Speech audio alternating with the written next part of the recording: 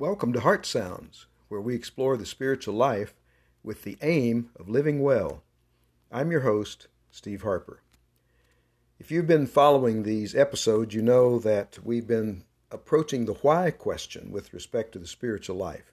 Why is the spiritual life important? There are probably many ways we could answer that question, but we focused on three: vitality, vision, and virtue. We've looked at vitality and vision in the previous episodes, and now today we want to turn to virtue. The spiritual life opens our way forward into virtue. The virtuous life is taught and sought in every major philosophy and religion in the world, going back thousands of years. The good life, what Buddhists call the good heart, has been viewed variously across the centuries, but it always congeals in three major manifestations, and those are the ones that I want us to look at today. Virtue in relation to three major aspects of life. The first is character. Character is what we can call inward virtue. It's the being dimension of our lives. It's personhood. It's who I am, who you are. Some thought systems look at it as consciousness. We are conscious of the fact that we're made in the image of God. We are conscious of the fact that we are sacred selves. That's what we talked about in the vision. The character component is becoming mindful, is becoming attached to and aware of this sacred being, this true self that is within us. It is what we often talk about as the ethical dimension of our life, or the moral dimension of our life, even though the words ethics and morals are broader than just character, but it begins there. Character is the root of who we are, and the spiritual life takes us to that root. It provides ways and means for us to consider ourselves at the deepest point, you see, at the deepest point of who we are, at the level of character. Chris Hall says, very rightly though, what's inside of us comes out.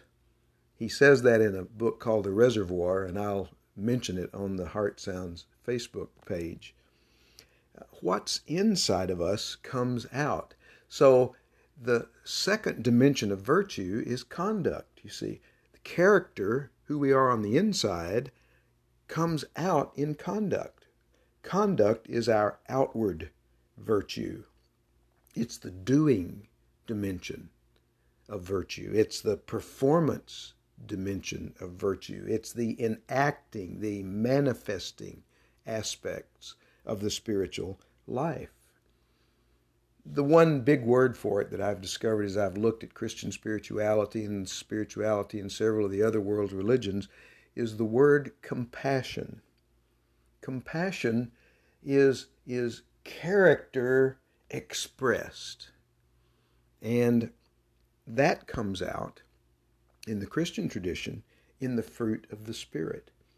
I'm going to devote a whole series of episodes to the fruit of the Spirit once we've looked at the basic questions. It's going to take us a while to get through the who, what, when, where, why, and how aspects of spirituality, but in due time, we'll return to this idea of character and conduct because they come together. These first two dimensions come together in the 9 dimensions of the fruit of the Spirit, which is a way of saying we do what we are. See, our conduct flows from our character. Those are two aspects of our virtue. When character and conduct are interactive and integrative, we are said to have integrity.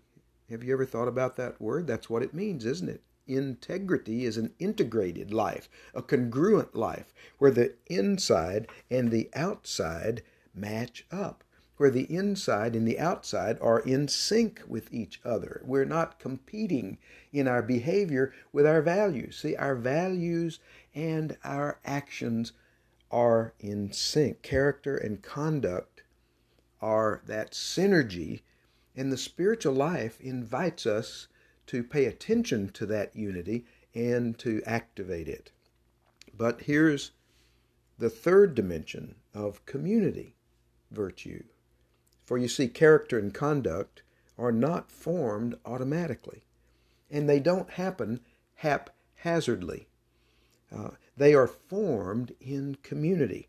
Otherwise, we can practice a kind of rogue spirituality without even realizing it. We can become independent operators. We can step out of the grand flow of revelation and act as if we were a law unto ourselves. See, so the spiritual life cultivates virtue in character and conduct, but always in the context of community. If character is inward virtue and conduct is outward virtue, then this aspect of a community is environmental virtue. Dietrich Bonhoeffer called it life together. This is the analogy of the body of Christ. We are put together. Paul talks about it in Romans chapter 12 and 1 Corinthians chapter 12, where the parts don't operate independently of each other. We are healthy because we are part of this unified system. We're part of this community that we call the human body. So the spiritual life is healthy because we're part of the system called, in the Christian tradition, the body of Christ. In the Jewish tradition, the people of God, and so forth and so on. Now, as I've said, in the Christian tradition, all this comes together in the fruit of the Spirit. Let's take just one example today, and then we'll come back to this in more detail. Let's take love. That's the first word in the list of the fruit of the Spirit in Galatians chapter 5, 22 and 23. With respect to character, we say, I am loving. See? Love is a virtue because it is a character quality. I am loving. But then it's also a conduct quality, right? I behave lovingly. And then thirdly, it's a community aspect because we say to ourselves, I'm living in a loving environment. See? Wow. Now, if a fruit of the Spirit cannot fit or is not expressed in character, conduct, and community, then something's wrong with our character, our conduct, or our community. See, you can say, I'm a loving person, I do loving things, but you may not be in a loving community.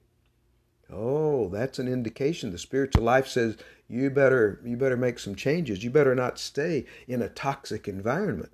You see, character, conduct, and community all have to flow together. I am a loving person. I do loving things, and I live in a loving environment.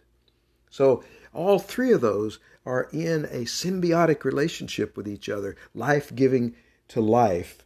And it's in that way that virtue is advanced, inwardly, outwardly, and environmentally. Well, as this episode of Heart Sounds comes to a close, I hope it's been helpful to you today. I hope you've received a good word from what I've shared with you. If you know of other people that you think would be interested in the kinds of things we're talking about on Heart Sounds, let them know about it so that they can join the journey. And after you've listened to an episode, you can always go to the Heart Sounds to the Heart Sounds Facebook page and find more to enhance your experience. Well, be on the lookout for the next Heart Sounds. It's coming soon.